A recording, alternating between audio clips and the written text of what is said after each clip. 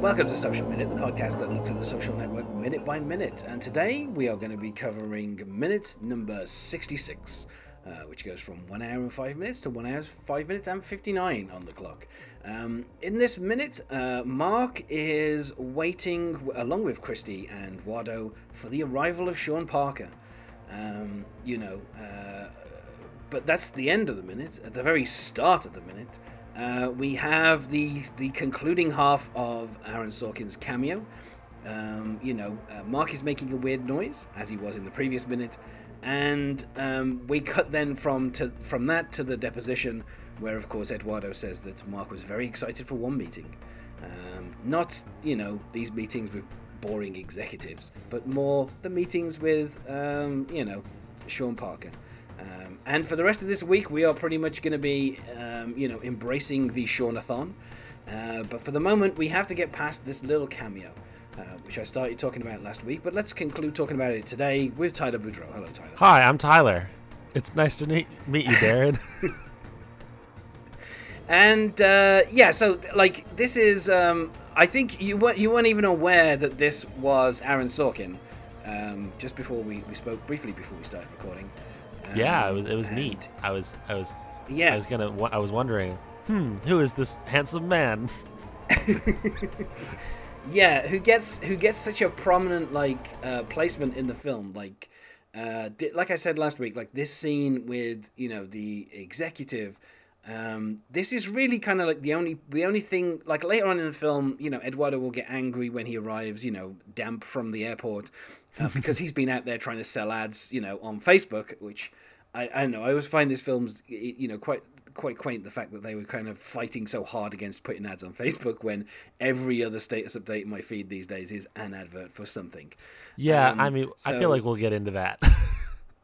Yeah, so it's kind of nice that's kind of there. And obviously Eduardo was in the middle of making this speech about how many schools they're in, how many members they've got.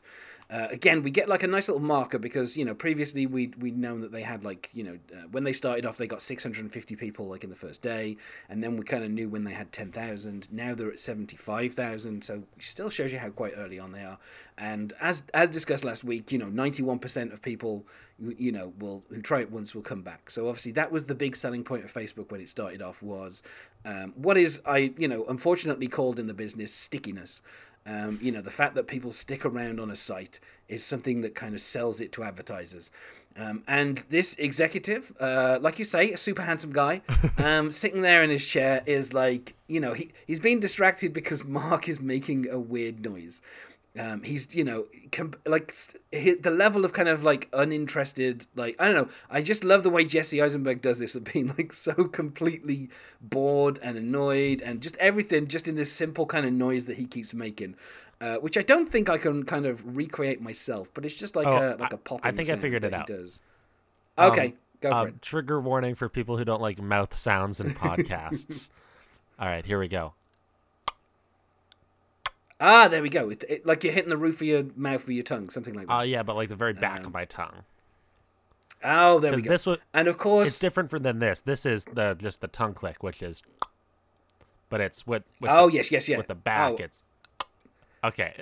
We're gonna stop that. See now, I think I can just do the front one, but not the one at the back, because I have tried.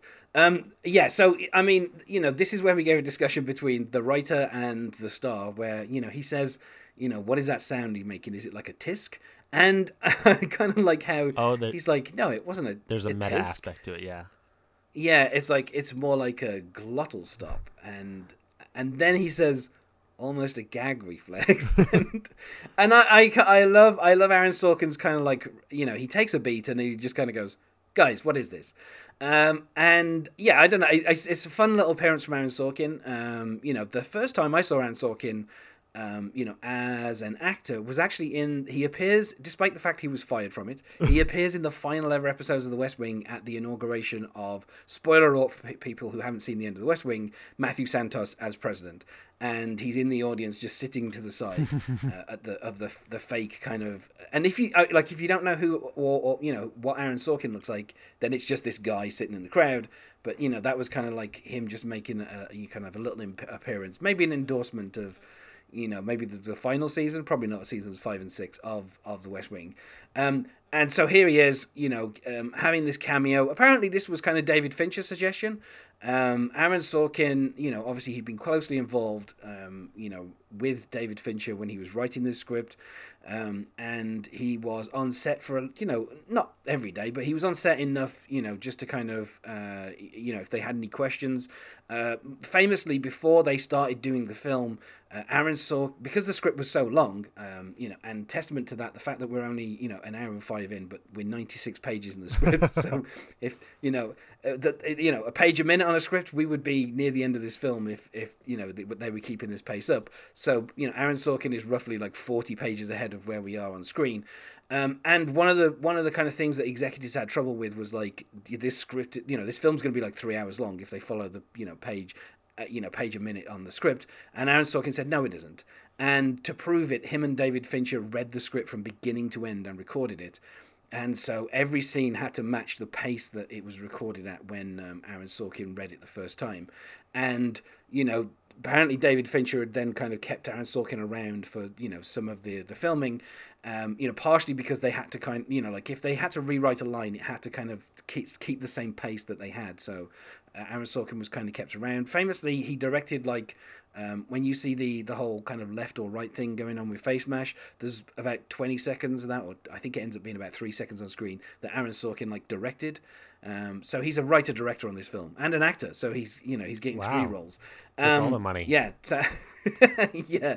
But I like the fact that, Aaron Sorkin kind of recognizes that, in 2010, he best kind of embodies the role of an executive. Yeah, that's what I was going to say. I pinned him out as an extremely handsome man, just as kind of a joke. But yeah, he does definitely fit the role of like guy in a suit who clearly isn't a movie star, but is kind of like, I don't know. In movies, you always have the executive guy is always the ugly guy who his corruption is visible in his body features, versus our heroes who are usually our cute young people. If this is an 80s movie about saving the rec center, Aaron Sorkin would be good as the evil guy who wants to burn it down. Yeah, no, he does have the 80s property developer vibe going on in this very brief appearance. But yeah, I don't know. I like as well the fact that his kind of just his reading of the what is this, his kind of it's kind of if I was in that position, I would also be like, what is going on? Why is that kid not dressed for selling ads to me? Why is he sitting there in his flip flops, and why is he making this weird noise? Everything about it is kind of odd. And I kind of like that Aaron Sorkin, in this very brief cameo, embraces that, the kind of puzzlement of why is this kid doing this? Basically, we find out obviously, once we get further into the week, we know that these 2 people are under the age of 21. So it's what are these 19, 20-year-olds doing sitting in my office, not really dressed for a meeting, and, one of them's dressed for a meeting, but the other one definitely isn't, just making weird noises at me. It's kind of a nice little moment. Well, that's what I think he's curious about is the fact that they're so different, because Wardo has kind of this air of business on him, and then Zuck is just kind of sitting there doing nothing. So he must think they're pulling a prank on him, is what I think. Is this actually some kind of joke? Why it's a good cop bad cop routine, or an Abbott and Costello routine where one person is doing something so vastly different than the other person, so you just don't the reconciliation between the two is just so hard to figure out, and I think that's what he's trying to do. Yeah. But that takes us back to the deposition. We're back into, the deposition between Wardo and Mark. And, there was one more meeting we find out. I love I said this before, but I just love how Gretchen is always setting Eduardo up to kind of give easy answers.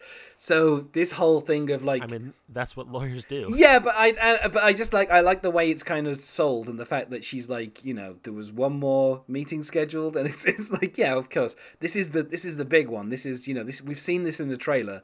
We've seen this as like the selling point of Justin Timberlake. We've already met Justin Timberlake, finding out along with Dakota Johnson, that Facebook exists. Oh yeah, that was Dakota Johnson. It definitely was, yeah. And so so we know we kind of, I like as well how David Fincher kind of introduces characters, something I've already spoken about. So we had just that little setup of Sean Parker finding out about Facebook, and then now here we get kind of Gretchen is even being a little bit coy because she doesn't say you were gonna meet Sean Parker in New York. Like, she doesn't say anything like that. She's just like, there was one more meeting scheduled, and it's like, this is what we're building up for, and well, and that's your script fanciness of like, no, like in movies, no one actually says what's going on. They say like weird setup things, and they play the pronoun game yeah. to like introduce things so that it can be a surprise on the screen where it shouldn't be for the actual people in the room. Yeah, well, this is it. Everyone knows what the meeting was, but I do like Gretchen kind of teasing it. And then, of course, this is where, Gretchen says, would you say that Mark was excited for this meeting? And of course, I don't know, I love the resignation from Andrew Garfield of like, yes, very. and then, well, Jesse Eisenberg gives the sigh, like, yeah. And then, of course, this is where we kind of we arrive at 66. This is where we pretty much can be spending the rest of the week, as we bounce between. It's weird because it's not narration, but like every time we come back to Eduardo, he's like telling us, he's recounting this story in the past, and then obviously through flashback we are seeing the story.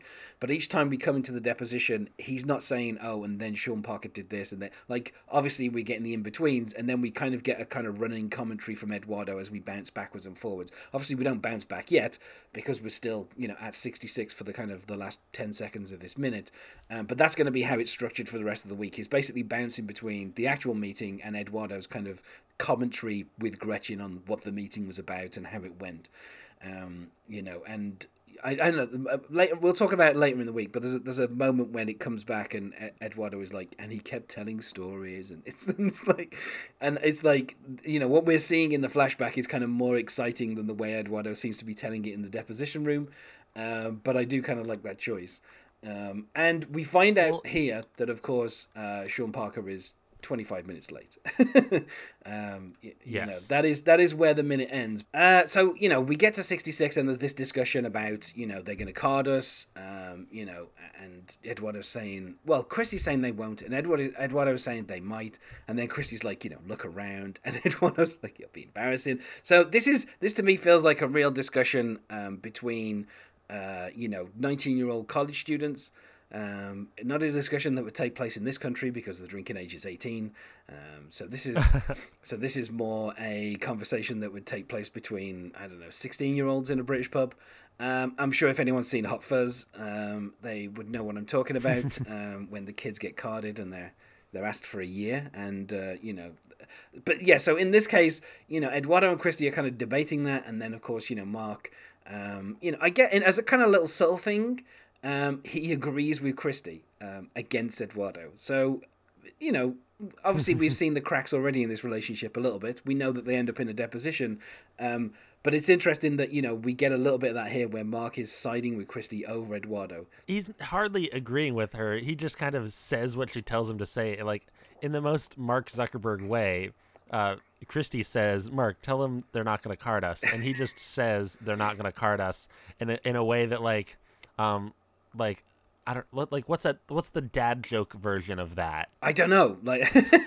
Like just being repeating what the wife has just said, something like that. like honey, tell the kids they need to go to bed. You need to go to bed. Yeah. So in this case, obviously, but then Mark is ready to kind of do what he always does, and that is change the subject. If Mark's ever in a conversation with anyone, be prepared for the subject to be changed. And here he changes it to Eduardo, he goes, "Are you going to talk about ads again?" And then I love this. I mean, this is probably one of like the more Sorkin-y lines in this minute, where he says, "Unless you're the Ballet Theatre of Hartford, the purpose of a business is to make a profit." And I feel like Ballet Theatre of Hartford is a very kind of like Aaron Sorkin-y line to put in there. And of course, this is where Mark, reminds us this isn't a business yet. Like, this website is barely like a year old. And it's just that. It's just a website where people are, they've got 75,000 people who are on it. That's, at this point, I have a feeling MySpace still had millions of users. So, it wasn't, this wasn't a business. The Facebook was just it was just a simple, kind of, it was just like a website, that at this point only students had access to. So, obviously there's a bit of a ceiling there on how many people can actually join it. But still, a lot of people could be on the site, but at the moment they only have 75,000. And this is where Eduardo says, "It's tough for me because my job is too." And then he stops and he's like, "Oh, never mind." And then, of course, this is where he kind of takes a shot. Again, like, the meeting has been set up through Christie. I'm not quite sure why. I don't know why Sean Parker communicated with Christie. Or maybe I am. I mean, it feels like that. Might be a friend of a friend, because when he comes in, he doesn't say like, "Oh, hey, Christy, like, good to see you again." He says like, "And you must be Eduardo, and you must be Christy." Yeah. So like, it might be through a friend of a friend, where like, "Hey, Christy's friend knows this guy," and so when he comes in, he hasn't met any of them, but he kind of knows who he's talking to at least. I have a feeling that it probably was through Dakota Johnson's character, maybe, that he had sent a message to, who, like, maybe she was able to make friends with Christy. And then, through Christie, like, just going on how information. Maybe they met on Facebook. Well, yeah, that makes sense. I mean, that's how you would send the message, wouldn't it? And obviously, with Sean Parker not being a student, he wouldn't be able to join the Facebook at that particular time. So yeah, but yeah, but that's where the minute ends, is with Sean Parker being 25 minutes late. And I like how the start of this scene before Sean arrives, it sets up the fact that, Christie's kind of excited, Mark's kind of excited, Eduardo's kind of more worried about being carded. And this is also one of the instances in this film of, in kind of when Mark was getting drunk and blogging, obviously he was underage. When he was in the bar with, at the very start of the film, he was underage, and he'd only got into the bar because Rooney Mara knew the doorman. So there's always this thing in the film where like these people seem to be underage and drinking. And that seems to be a weird kind of thing that keeps coming back. But I don't know if it ever makes any real kind of point, but it's just a nice way to emphasize the age of the protagonist. Like, these are all people who are like under 21. And that's kind of important in terms of, like, just kind of like the way that they act. And, just like, you'd think to yourself, well, normal adults in a restaurant wouldn't be bothered about being carded. But, these are kids effectively. And I kind of like that there's just little reminders throughout the film of that. Yeah, I think you're right. I think despite the fact that like college students drinking is like a normal thing. Like, if you were at college, you have access to alcohol, no matter if you're 18 or 22. It doesn't make a difference. As someone who is in college, I'm 21 now, so it's legal for me. But there's always access. So like the idea that it's like weird, like I definitely understand, like maybe from like just a cultural distance for you. I get that, but when they're at Harvard, it's completely normal. Like, you're telling me Harvard students aren't getting drunk? Like, they are. But you're right. It is the overall point is to kind of just always be emphasizing, like, hey, these guys are 19 years old or 20 years old or however old they are. That's under 21. Yeah. And I think the dialogue in the restaurant before Sean comes in, it's a little clunky. The idea that okay, Sorkin, they're gonna be arguing about like whether they're gonna get carded or not. Like, really, like, this was the big brilliant dialogue you came up with. But at the same time, it's like, well, how do you set up the relationship between the characters in a simple way that's not like too heidi or like and very like normal? It's, well, they would be arguing about whether they would get carded. So we know Christie's we know what Christie's worried about. She's worried about whether or not they're going to be able to drink. We know that Wardo's worried about the meeting that they're about to have with Sean, and we know that Zuck doesn't care at all. He's just in a totally different plane. Yeah. So I mean, the idea that he's able to set up these relationships without like without having to do anything too wild it's impressive. Yeah. And it's also worth remembering that, the last time we saw Christy, she wasn't Eduardo's girlfriend. She was just, a groupie. In a scene that saw us have a cameo from Josh Pence, the other Winklevoss in the film. So it's nice that here we've actually got some information about Eduardo and Christy, and of course the fact that Eduardo is now in a relationship is kind of, but we'll see how that turns out later on in the film. But obviously he forgets to update it on Facebook, and that becomes a bit of an issue for Christy. So I don't know. It's just a nice little way of kind of getting us like this. The scene is, interestingly, for the rest of the week, we're mostly going to have a scene that is music. That's the kind of big thing for the rest of this week. There's a track which I love, which I'll talk about tomorrow when it finally arrives. And the way that the scene is done is not kind of an intimate discussion of business details or how to set up businesses or whatever. Like it's a lot more kind of freer and kind of interesting. And so this is kind of just like the small talk that Aaron Sorkin is giving us as we kind of get ready to dive into the scene.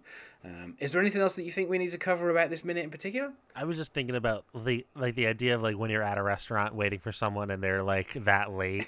Like I definitely empathize with Eduardo in this scene where it's like I get so stressed out about punctuality stuff that I really empathize with him. Like that would really bother me if I was waiting for someone for that long. Yeah. We'll also talk tomorrow about the wonderful, sarcastic remark he makes when Sean finally arrives, because it kind of puts a little topper on that. But yeah, I mean, my question that I normally ask people is, did you see The Social Network at the cinema? But given your age, I don't know how interested or appropriate it would have been for what would it have been? Would it have been 11, 10 when this came out? What year did this come out? Was it 2010 or 2011? Yeah, it was late 2010. Okay, so I would have been 12. I definitely saw this movie when I was around that age, but I just didn't see it in theater. So I saw it at home when I was 13 or something, like when it was on HBO or something. So, and I definitely saw it and kind of just absorbed it in a way that you don't totally get movies when you're 13, but you can kind of tell when a movie is good / cool. And in a Fight Club kind of way where this is cool, but you don't really get it yet.